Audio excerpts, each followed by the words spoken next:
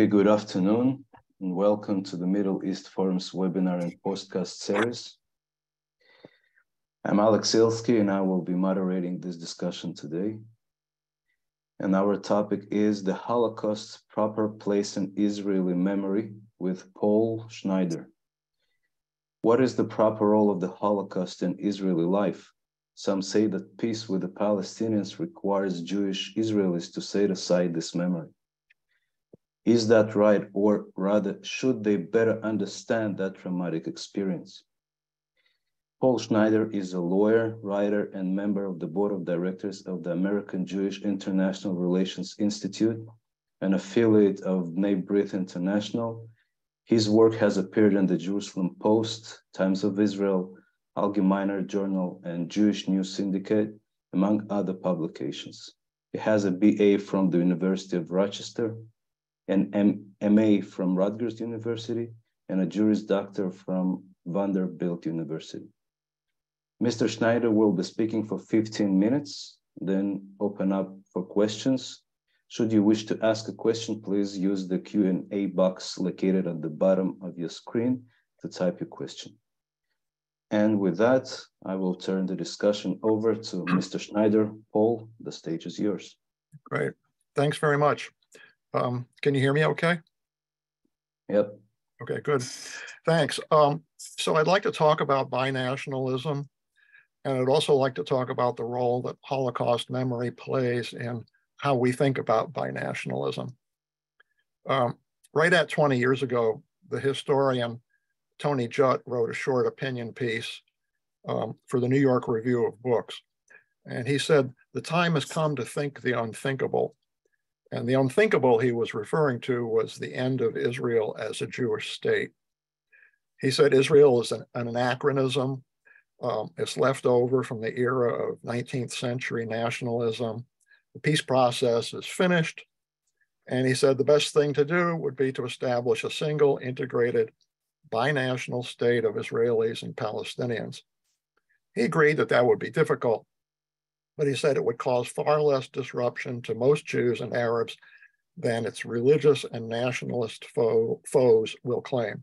So as you might expect, the article caused a lot of controversy, but eventually his thesis took hold, at least in academic circles. But the various writers who promoted this idea had a problem: how to get around the past 100 years of hostility between the two peoples. How are you going to make a binational state work? Some of them hit on the idea of Holocaust transference. They said the problem is the tendency of Israeli Jews to look at Palestinians as what one of them calls proto-Nazis. So the gist of what they were saying is that if Israeli Jews could get over the Holocaust or somehow manage to put it behind them, they'd be able to live in peace with their Arab neighbors. So I'd like to look at four recent examples of these writers. The first is Avram Berg, the Israeli politician and writer. A while back, he wrote a book called "The Holocaust is Over, We Must Rise from Its Ashes." And the title pretty much says it all.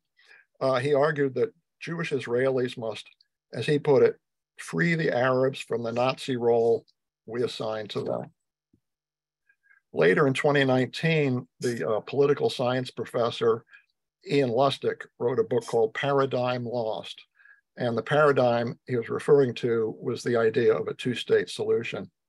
He said the land between the river and the sea is, as he put it, a one-state reality. And that's what we have to deal with now. That's the new normal. That reality, he said, must become what he called a new paradigm for thought and action, and that Jews would have to accept Arabs as political partners. And here's the important part of what he said. He said, for Jews, this is going to require abandoning shrill warnings of Arab threats to Jewish demographic superiority.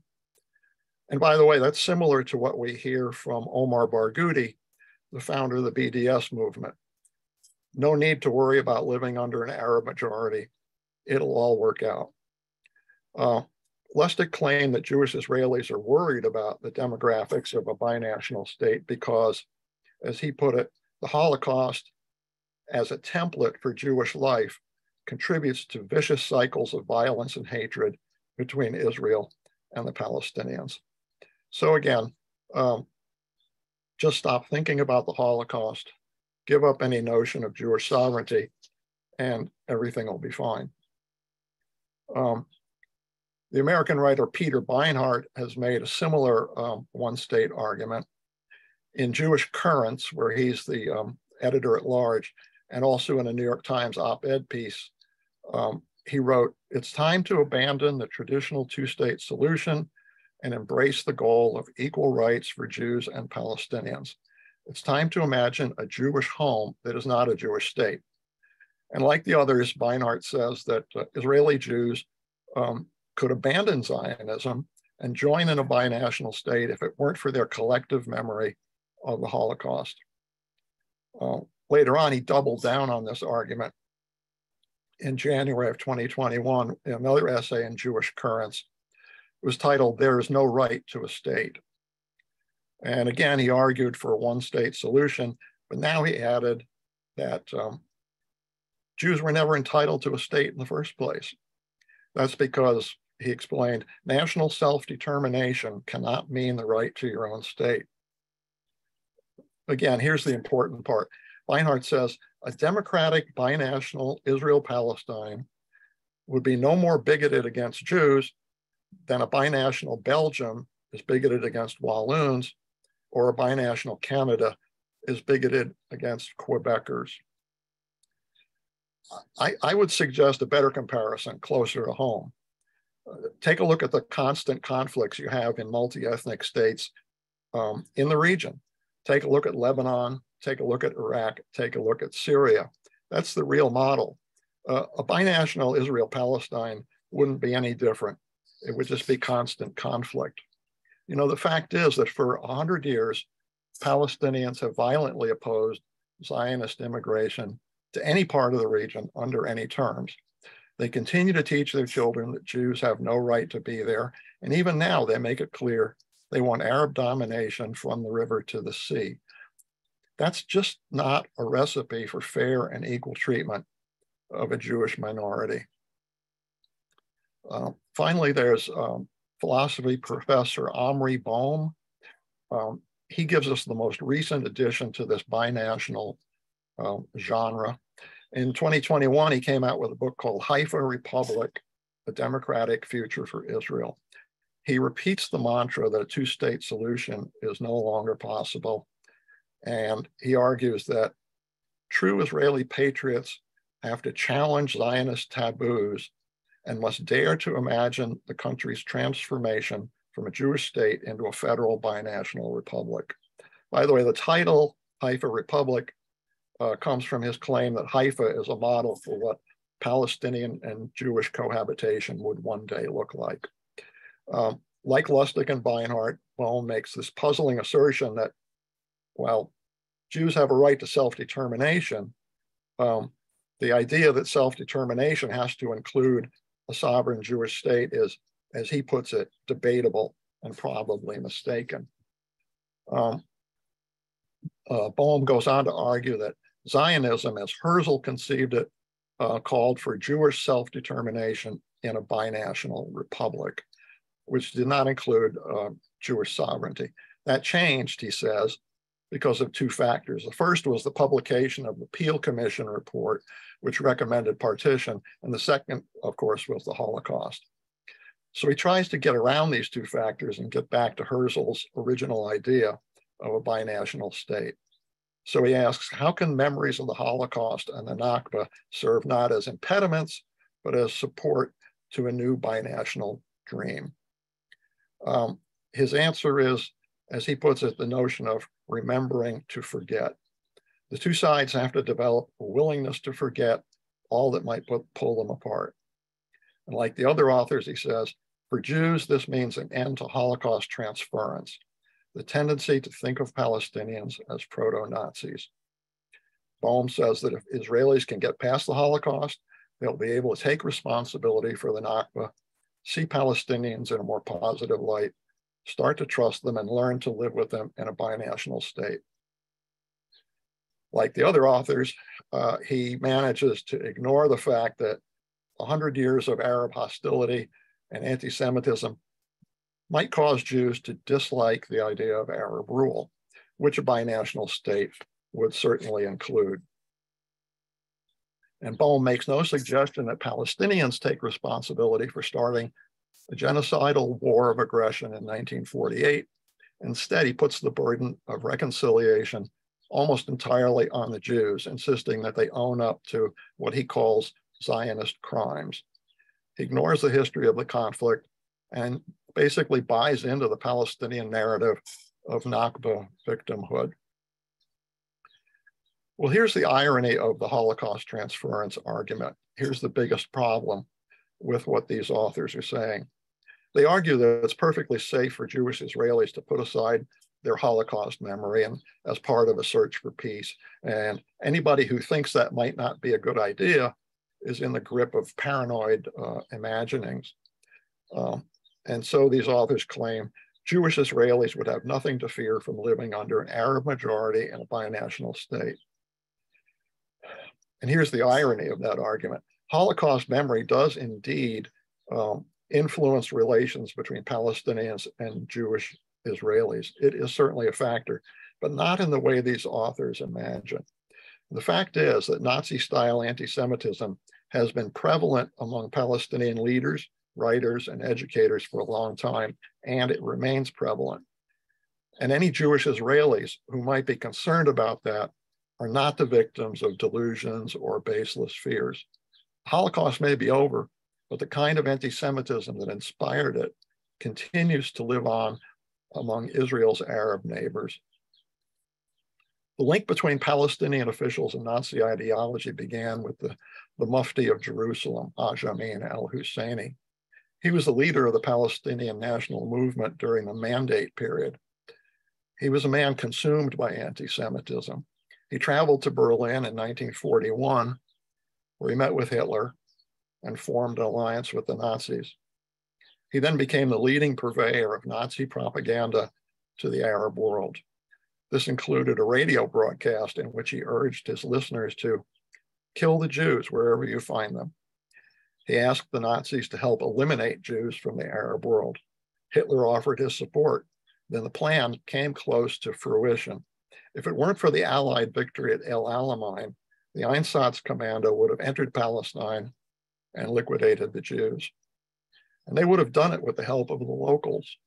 In fact, Husseini was planning a concentration camp to be located near Nablus. After the war, the Arabs welcomed Husseini as a hero. Hassan al-Banna, the founder of the Muslim Brotherhood, called the Mufti a hero who challenged an empire and fought Zionism with the help of Hitler and Germany. Germany and Hitler are gone, but Amin al-Husseini will continue the struggle. Husseini's collaboration with the Nazis has had an ongoing impact on Palestinian politics. In fact, Nazi-style anti-Semitism, including the usual Nazi tropes, has continued among Palestinian officials to this day. The protocols of the Elders of Zion, which was widely used in Nazi propaganda, is still popular with the Palestinian Authority, and is often cited in its largest daily newspaper, Al-Hayat al-Jadida. Articles in that paper repeatedly show PA anti-Semitism. For example, its editor has complained of Shylock-style banks that empty our pockets. Another article says that the PA must protect its people and itself from an enemy which bears its Jewish fangs from the four corners of the earth. And one of its writers accuses Zionists of using Russian Jewish girls with AIDS to spread the disease among Palestinian youth. And in this paper, the PA engages in Holocaust denial. It refers to the forged claims of the Zionists.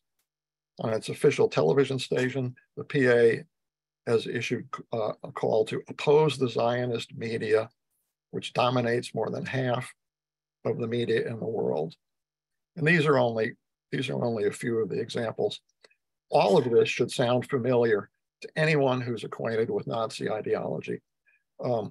Contrary to the rosy picture that we get from Beinhart, this is what Israeli Jews could expect from the leadership of a binational state with an Arab majority. So it's understandable they might not want to live in such a state. There's a valid concern here that you just can't wash away by claiming that Jews should just get over the Holocaust. And the situation is not likely to improve. Palestinian students, the future leaders, are being indoctrinated with the same anti-Semitic ideology. A 2017 report by UN Watch shows Palestinian teachers praising Hitler, posting his photo, posting overtly anti-Semitic videos, caricatures, and statements. Third graders are taught that Jews are to be exterminated. Part of this indoctrination takes place in summer camps modeled on the Nazi youth organization. It's understandable that Jewish Israelis might find this troubling. To claim that the pursuit of peace requires Jewish Israelis to set aside Holocaust memory, that's just one more example of its misuse. The point is not to get over the Holocaust, but to understand it. And that understanding should include an acknowledgement of the Nazi legacy of anti-Semitic hatred in Palestine that still exists in Palestine. That legacy, not Holocaust memory, is the real obstacle to peace. And I see that my time is pretty much up. So thank you very much. All right, Paul, thank you very much. Very, very interesting, very informative. By the way, I just want to add that the very president of the Palestinian Authority made his doctorate about the denial of Holocaust in the Soviet Union. So let's please go to the questions. We have a few very interesting questions. The first question of Ken Miller: Mizrahi Jews were not a part of the Holocaust. They had their own massacres and oppression, and this was instigated by multinational Muslims. As the Mizrahi Jews are such a large percent of the Israel population, doesn't this make the Holocaust model a false starter? Yes, it does. That's absolutely correct, and that's another big problem with this Holocaust transference argument that these authors have put out. It only applies to the Ashkenazi portion of the Israeli population. It doesn't speak to the history of the Mizrahi Jews, which, as I understand it, make up half the population of Israel. So yeah, that's an excellent point. It's absolutely correct, and it's one more reason to reject this theory. Thank you. Another question: shouldn't all Jews put the Holocaust behind them and focus on the current threats to Jews the world over, the radical left and radical Islam? Yeah, certainly, that's true. And that's an important point, because the threats to Jews are now coming from both the left and the right. On the left, certainly in the U.S., you see this on college campuses, where there's tremendous hostility to Zionist thought, and sometimes people trying to impose collective guilt on Jewish students for what people view as the infractions of Israel. So yeah, for sure. But I at the same time, I think it's very important to recognize the persistence of Nazi-style anti-Semitism in the Arab world. And today, the biggest purveyor of this, the biggest promoter of this is Egypt. There's a tremendous amount of Nazi-style propaganda that comes out of Egypt, and it really seems to have a grip on the Arab world, including the Palestinian world, and it really, I think that's what stands in the way of peace between Palestinians and Israeli Jews. And it's interesting that these authors don't do anything to recognize or concentrate on that side of it. They acknowledge that there's this hostility, but it's as if Palestinians have no agency. They have no part in this, and that's certainly incorrect. Thank you. A question by David. Would you please discuss the different Arab attitudes to the Holocaust from denial to celebration? Well, the Holocaust denial is, well, from the beginning, it's taught in the Palestinian Authority schools. Actually, it's taught by these schools are schools sponsored by the UN Relief and Works Agency, or UNRWA. They're UN schools, but they use the curriculum of the host country. In this case, the PA, and certainly Holocaust denial is part of that. Is part of that curriculum. And I'm sorry, what was the second part? Celebration. Yeah. From denial to celebration. Yeah. Yeah, that is an inconsistency. On the one hand, there's Holocaust denial, but on the other hand, there's this celebration of the Holocaust, of the attempted extermination, and some writers even say, well, good for Hitler, but he didn't go far enough. Sure, it's two inconsistent arguments, but they're both out there. Would a split, a question by Larry Watt, would a split state work in Israel? Belgium and Cyprus would argue against it. I assume you mean by that a binational state. I think not, because, as I said, you really have to look at binational states in the region, and you have to look at the history of hostility. You know, Beinhart talks about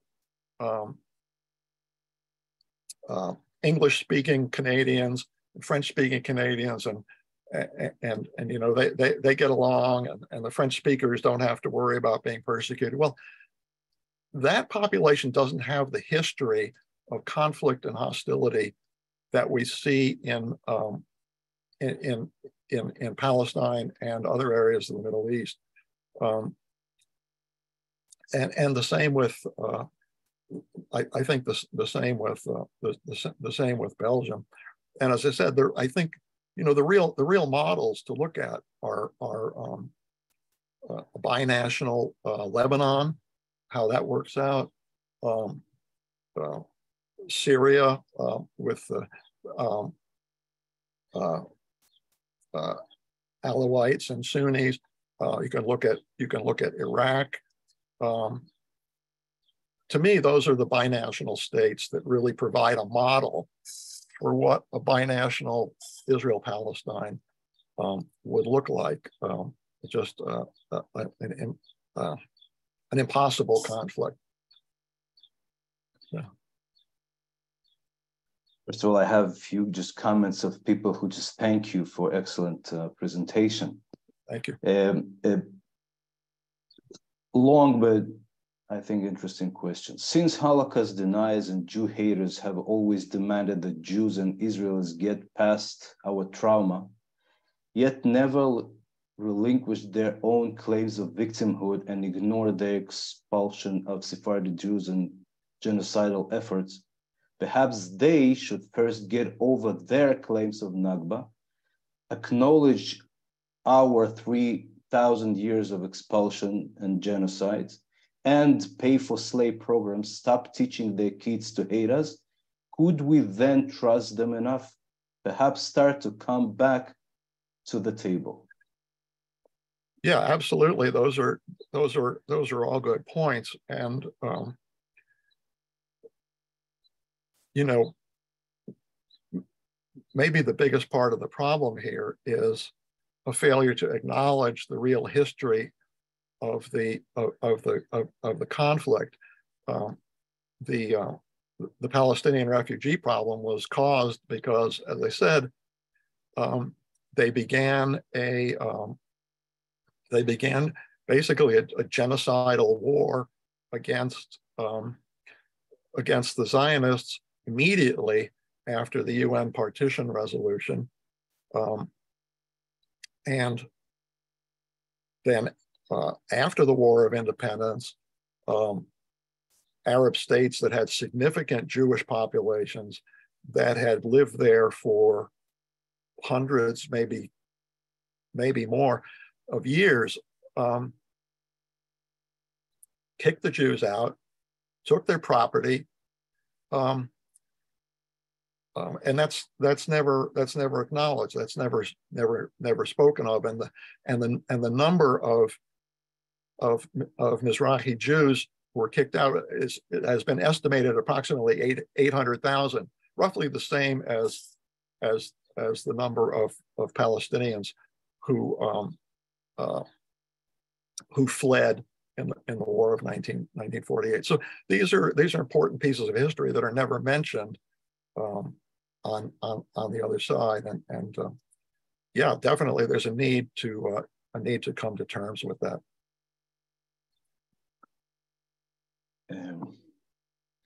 Are you aware of the view that the Palestinian people are an invented people? If so, what are your thoughts?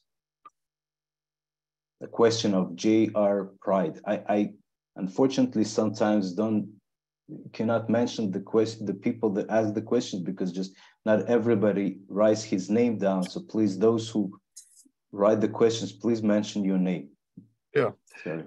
Yeah, I've heard of that argument, and I think it stems from the idea that prior to the Israeli War of Independence, the Palestinians were lived under the Ottoman Empire, and they were regarded as residents of southern Syria. They were just an indigenous Arab population living in part of the Ottoman Empire for several hundred years. Palestinian nationalism did rise up, did start approximately around the same time that Zionist nationalism started. It's a fairly Palestinian nationalism is a fairly recent phenomenon, and some Palestinian writers like Barghouti and like Rashid Khalidi go to great pains to say that, no, there is a Palestinian nationalism. The Palestinians are a nation. They are a people. I guess I'm not so sure about that. It's open to debate. I think at this point. I just want to mention a comment that David added. Mizrahi Jews, the Holocaust reached many of them, as Farhud in Iraq and concentration camps in Algeria. By the way, we just learned recently that the attempts of killing Jews even reached Ethiopia in Africa. Yeah. And in Israel, by the way, in Yom HaShoah, in the Holocaust Day, for a few years already, more and more discussion is about the North African communities that Holocaust reached them. So definitely a big part of the North African and Mizrahi Jewish world was reached by the Holocaust and by the Nazis. Yeah. Okay, so I see that our time, unfortunately, we have come to the close of our webinar and podcast. Paul, thank you very much I think it was very interesting, very informative, and very important topic. So for our viewers, please join us Wednesday at 3 p.m. Eastern for an update with Ashley Perry. And thank you for all joining us, and I hope you have a wonderful day. Thank you very much. Thank you for having me. Thanks very much. Thank you. Goodbye.